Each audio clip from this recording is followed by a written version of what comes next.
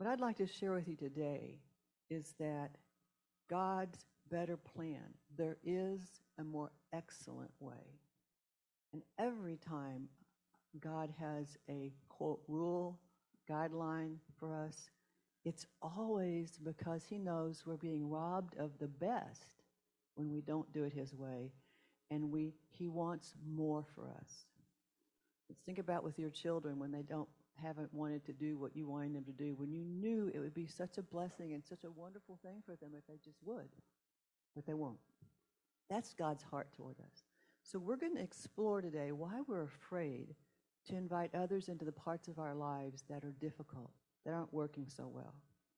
And we're going to look at two main areas. One of them is our failures, where we've done it wrong, where we've made mistakes, where we've been sinful, or it may have just been a mistake that was just kind of dumb. It wasn't wrong. It just wasn't a good decision. And then the second area is going to be the pain we deal with in our lives. There's a lot of things that happen to us that hurt, that leave us damaged, but we don't want to talk about them because they feel bad for us to hurt, the hurt we have, but they also just don't feel like we're safe to do it. So we're going to look at the feelings that drive that and the responses that we could do and maybe how we could change those things. Okay? That here. All right. When we think about what are the two main feelings, I should have turned this on already, I think. I knew I'd do this wrong. One of the things I really was thankful about this morning when I was thinking about doing this is that I love the way we're a family and we're here together and nothing has to be perfect. Okay, so here, I could have been using this all along. So the one first feeling is shame. If I give people the truth about me, they're going to think I'm bad, and I'll feel all this shame about it. And then the second feeling is, okay, they'll judge me and they'll reject me. Yeah. Well, I haven't changed.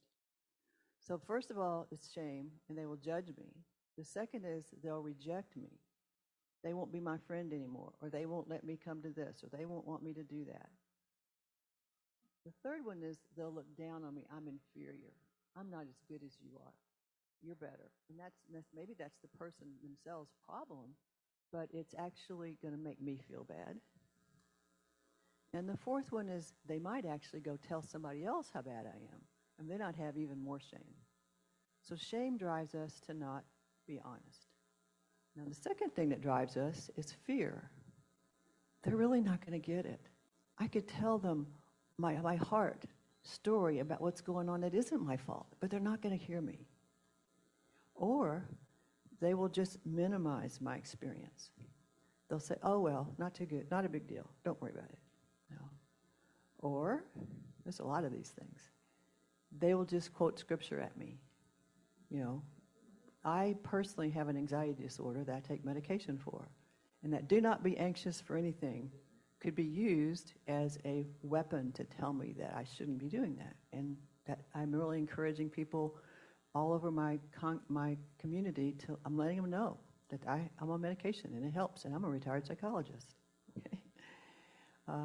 They will just give me platitudes. I think of things like when the harder things that happen to you, the more God can make you better. In the middle of that doesn't feel all that good. It'll just make you stronger. Or they'll tell you, oh, let's just pray about that, which is not a bad thing, obviously. If we're in hurting or pain or sorrow, we want to be prayed with, but not in the way that just says it'll make it fine. It'll be okay if you just do it this way. Okay? And there's actually also a cultural thing that goes along with it. How many of you, you don't have to raise your hand, just think about it, were in some way taught in your family that we weren't supposed to share family business with other people? Or we weren't supposed to tell family secrets? I'll give you a kind of a dark example. So Uncle John went to jail because he sexually abused a kid when he was a teacher. Now, that's not the kind of thing your family wanted people to know. But what if it affected you and hurt you and you need to talk about it? So sometimes we have created cultures in our family and in other places of just keeping secrets because we don't want to deal with all that. So first, we're going to look at what are we losing by not being more open? Because if we weren't losing something, if it wasn't hurting us, God would not be interested in having us change, because he always wants the best for us. But it is not the best for us, okay? And then secondly, we're going to look at some ways, some behaviors, some practices we can institute in our own lives to help us get that deeper and more meaningful blessing, okay?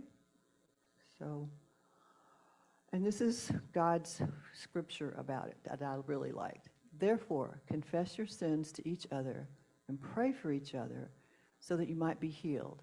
The prayer of a righteous man is powerful and effective. So clearly we're not saying don't pray for someone who's in a difficult situation, but don't just throw it at them as something that's going to make it better, all right? We'll talk about that some more later. Okay. There's 2 seasons of our life that we're going to talk about in terms of time perspective as well. They're the things that are going on with us right now that feel bad, and we need help right now. For example, my child is failing in school, or I just found out this is going on. You know, it's right now, and I need help. And then the second major group of those things is what's happened to me in the past. What things have gone on that maybe 10 years ago, maybe 20 years ago, maybe 30 years ago, but they were failures. And somehow, if I allowed myself to share that failure with you, what I learned from it, what God did in it, that might actually help and encourage you. So every time we don't share either about something now, we lose the opportunity of getting help. And when we don't share about something that happened to us in the past, we may be robbing someone else of getting the opportunity to be helped. Okay, so we don't share our current situations because we do not want, we're afraid we won't get the help we need. Then when we don't share our current situation, we don't get the help we need. And that was beautifully done with your skit, Barbara. You needed help, but you weren't, in the skit, you weren't telling people. So all these people who loved Barbara couldn't help her. So then she continued to feel alone and hopeless. Oftentimes, also, if it's something that we're actually doing, someone in our life that we love may continue to be collateral damage. For example, if I'm behaving in some way that's not helpful, that I need help for, the people around me are also suffering. And in that situation, the skit, Barbara didn't give Sue, her good friend, the opportunity to actually help. If Barbara had shared, I love that you did this, it's perfect. If Barbara had shared in the situation with Sue what was going on, and then Sue had been able to spend the next time with her, encouraging her, blessing her, hugging her, what would Sue have felt like later? It would have been a blessing, because you would have got that, the gift. It's more blessed to give than to receive. Okay. Where am I?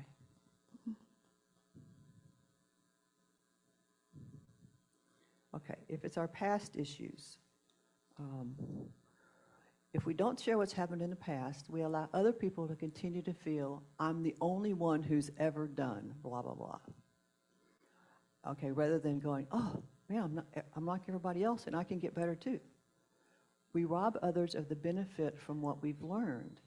Most of us are smart enough that when we mess up and we blow it and we get hurt and we have to fix it, we actually learn something. So it might be that what I've learned would be exactly what you need to hear from me, but you wouldn't even know to ask me if I hadn't told you I had that same problem.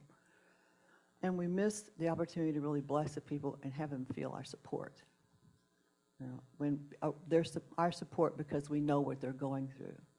If you're in a bad situation, sometimes the person who has the most meaningful contact with is the person who's been there. Like, if someone has, for example, lost a child, I can say helpful things if I'm slow enough to think about it and wise, but it's never the same as a person who's been there. You get me? So we don't give people that opportunity. Okay, I'd like to, when I think about sharing past failures, I have what I call I've told you some of this, my failure treasure chest. And I always do it like this. And in my failure treasure chest, there's different categories. There's my failures as a wife, which you could hear a whole lot from, since Doug and I'll be married almost 49 years in a month or two. But I can share those failures with someone who's struggling in their marriage now, and particularly when it comes from 48 years of marriage,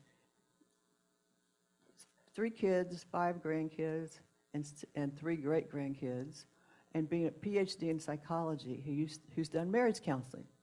So when I say I did this bad thing to Doug, and it really hurt him, when I'm talking with someone who's just feeling guilty and shame because they've done something bad in their marriage, that makes a difference. You're not the only one. If I can do it, you do it, we all do it. Now what are we going to do about it now? Or another example, I've shared with this, I've done a sermon on this, being a pregnant 16-year-old teenager.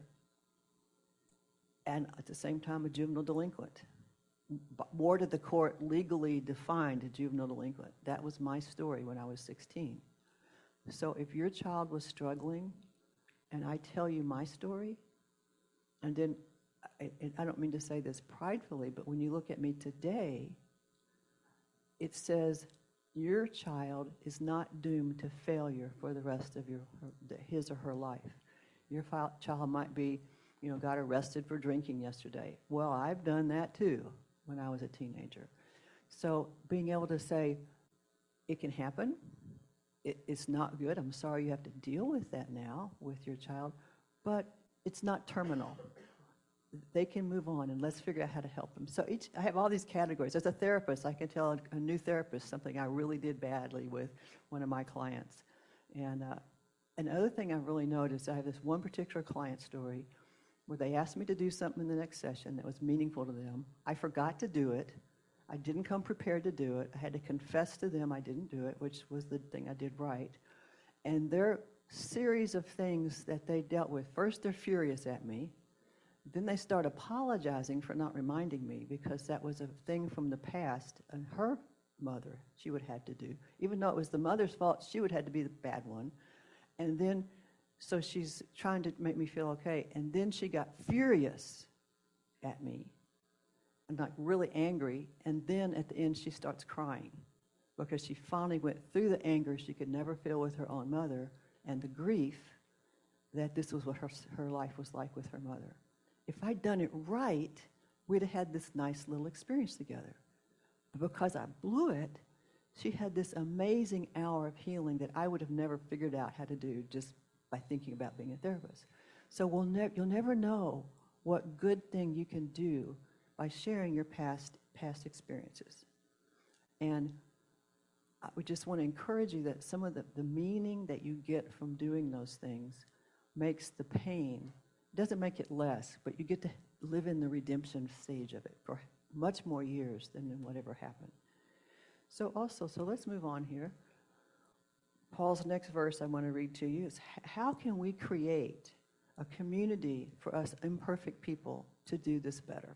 So we're going to look at some steps, but Paul says, we do not want you to be uninformed, brothers and sisters, about the troubles we experienced in the province of Asia. We were under great pressure, far beyond our ability to endure, so that we despaired of life itself. So here's the Apostle Paul. He can do miracles.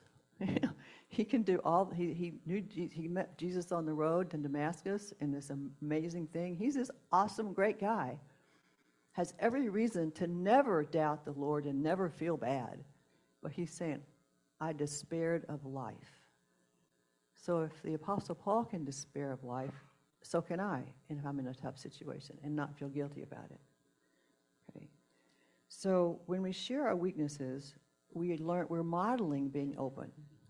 If you've never heard anybody do it, then you'd say, I'm crazy to do this. But here the Apostle Paul is sharing his weaknesses. So every time we share a weakness, we then contribute to our community to be that way.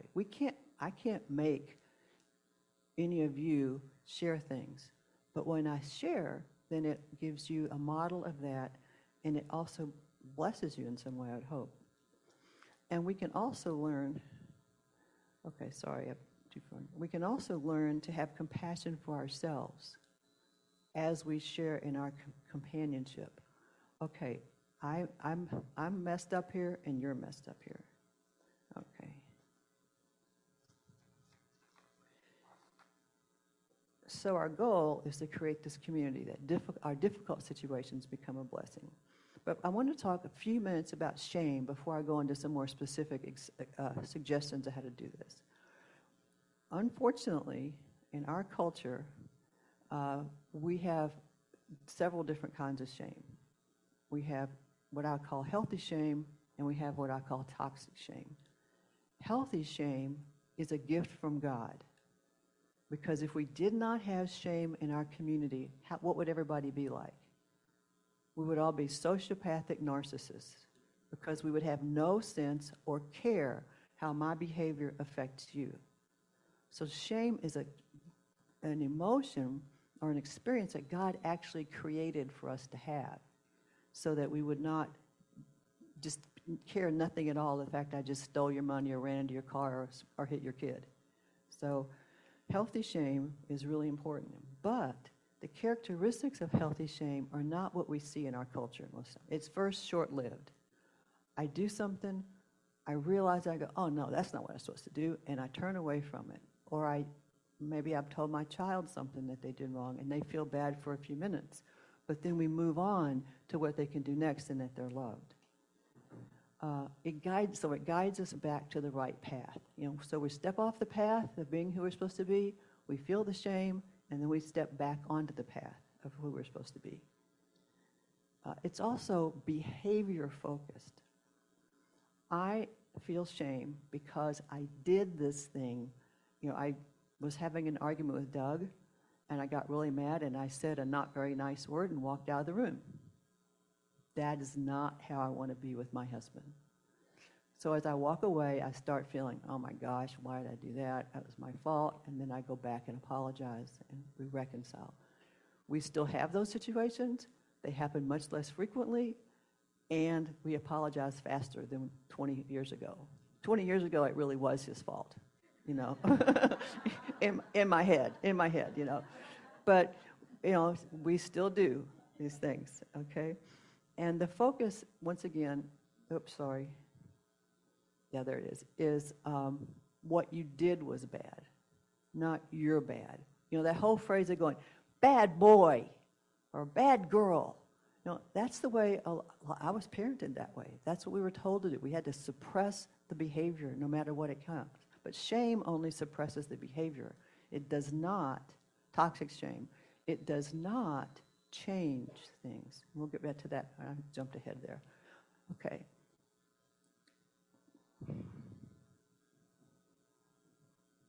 I missed something there. Okay, yeah, I just want to mention toxic shame. When we say that bad stuff, the child or the person you're with may change their behavior when you are around so they don't get those messages. But it doesn't change their heart to become the person that God wants them to be. In fear is the same way. We can get people to behave based on fear and based on shame, but they're only externally doing it. And they're not receiving the blessing for it, and they're resenting you at some level, and God is not impressed with that kind of behavior. Okay. So what can we do to convey our acceptance? To convey a better sense of we hear you, we understand you, and we want to know more about what's going on in your life. Okay. And here I love this passage from Paul.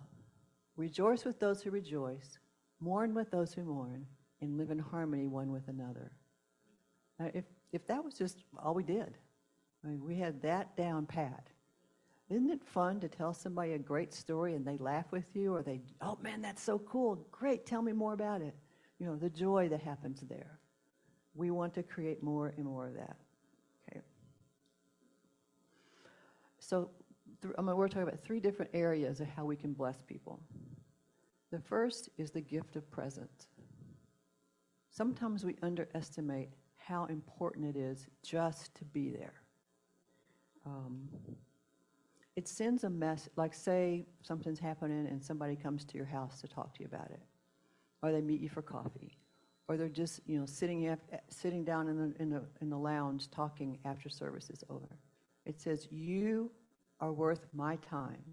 I care enough to be here. I value you. So don't underestimate just being there. I had some friends who went on a mission trip to Africa. They were arborists, and they were going to help them learn how to grow these trees that were going to make their living. And she said, we told them all this stuff, but the most important thing to them was that we were there. We came all the way from the United States to be with them. Because I don't think we'd have had to tell them anything. So don't underestimate that, okay? I'm going to tell a quick story about that. We had a good friend and his wife that we met when the town Doug and I first lived in. And after we moved away and they moved away, a few years later, she had an accident hiking and was killed. Doug got on an airplane and flew to be with him and was there for a week. He still remembers that and mentions it whenever we see them. So I don't know what Doug said, but that wasn't what he mentions. He mentions you came. Okay? The next is empathy. So the first part, we're there. The second part, we're listening, hearing with our heart and with our ears and with our brain, and understanding the situation from the other person's perspective. What are they really saying? What are their body language, their face, their tone of voice? What is all that conveying about how they're feeling and dealing with the situation? We're staying out of judgments. We're not telling them anything. We're recognizing their emotions. They're sad, they're angry, they're afraid, whatever it is. And we're hearing what they're saying their needs and their concerns are. We're just so far in empathy, it's still inside me. I'm getting them. I'm getting the big picture and putting it all together. Then the third thing is emotional attunement. Now that I've come, that I've heard and listened and understood, I'm going to communicate those things to them. I understand what you're saying, I get it, and I'm with you. Okay, so that language works like just listening to them, okay, and then repeating or summarizing what they've said. I get that really scares you. Or, man, you must be ticked off about that one. Or tell me more about what it is that you're feeling about this. So we ask some open questions. Tell me more about that. Or I'm not sure I understand what you're saying about this. So we're just being open listeners. And reflecting back to them what we do here. And I read this book about immigrants, children who were born in one country and lived in another one. For some reason, they were talking about how important it was for people to understand them, how that was difficult. They didn't feel like they belonged anywhere. And the author said, there's two things that someone needs when something scary, bad, or upsetting happens. They need to be heard and have people attune with them, I get you, and they need encouragement that it's not going to be horrible forever. However, if you do them in the wrong order and give encouragement first, it feels like to the person that they're being kind of, oh, it's okay. And that the more intense the loss, the more of the attunement a person needs. If somebody ran into their new car and smashed the bumper, you'd say, wow, that's tough. You've been waiting forever to get that car, haven't you? That would be the attunement. Good thing you have insurance. That would be the encouragement. And you could say it just like that. But if you're talking about someone who's lost a child or someone that has had some other kind of horrible diagnosis of cancer, they need a much longer and more detailed and more engaged attunement first. And then later on, you talk about, well, tell me about your doctor. It sounds like you've got a good doctor if you're talking about cancer. So the worse, the harder the trauma, the more attunement they need before they get the encouragement. When the encouragement's given first, oh, I was just diagnosed with breast cancer. Well, it's good you've got a good doctor. That's not how it works. Does that make sense? Okay, so then we're talking about when you do talk with people, what are some of the things not to say? And okay, this is the summary. Really listen to what they say and what it means to them. Reflect back to them what you're hearing and express your support from them. So then what not to do? And you remember Rob Fryer told us a book about Dave Furman. So this comes from his book. When he was preaching a few weeks ago, I thought, he's doing my lesson. Okay, so things not to do. Don't be the fix-it person. Oh, I'll take care of that for you. Oh, it's no big deal. Here's what you can do. It'll be fine. Don't compare to somebody else. Oh, I know someone else who had that happen and they got well. They were just fine. It'll be okay. Or what happened to them was so much worse than what happened to you that you'll be fine. Okay? Don't make it their identity. If for something bad happened to them, now they're the person that was the sexual abuse victim every time you talk to them about it or something. Don't promise them it'll get better now. Things don't get better now. It makes us feel better to say that. And don't move to encourage them to just move on and get paid. Don't. Okay, just go on. You just forget about it. It'll be fine. I actually know that my father's sister, who was a year older than him, died when she was 10 and he was 9. And then he had multiple other siblings. 2 of those siblings, my aunts, had very difficult crying times on the last few months of their own lives about their sister that they had lost. It would have been 60, 70 years ago at that time. They were old. Because no one would let them talk about it. That was the culture then. You just don't talk about it and they'll forget about it. So we don't say move on. Don't bring on the Inquisition and overwhelm them with questions. Well, tell me about this. Tell me about that. Where's the doctor? Where's the hospital? What are you going to do? How can you, don't do that. Don't be hyper spiritual. Make it all. God will take care of everything. Don't worry about it. You'll be fine. Da, da, da. And even if you do die, you'll go to heaven. People say things like that, believe it or not. Don't try to avoid them because it makes you more comfortable. Don't offer just general, let me know if there's anything I can do. When Rob was talking about that, the book says, give specific things. Can I bring a meal? Can I drive you somewhere? Let me know if you need childcare for your daughter while you go to the doctor's office. And don't condemn them. What did you do to make this happen? That's not all that unusual. Okay? So what does Jesus want each of us to take away from these thoughts? Each of us, it's a different story. He doesn't want the same exact thing. So I'd like you just to kind of quiet yourself a little bit. And we're going to turn our brain toward Jesus for a minute. And just first thing to do is I want you to think of something he's done for you recently in the last few weeks or even in the past. And just close your eyes and thank him for it. Lord, I thank you that you have done this for me for my whole life, or something new recently, and just tell him you appreciate it.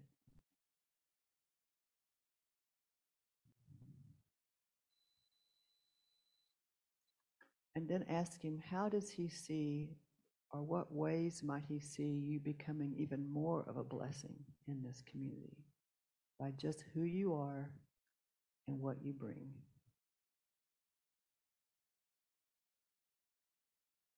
He made you with the gifts that you have and with the experiences that you've gone through and the healing you've had.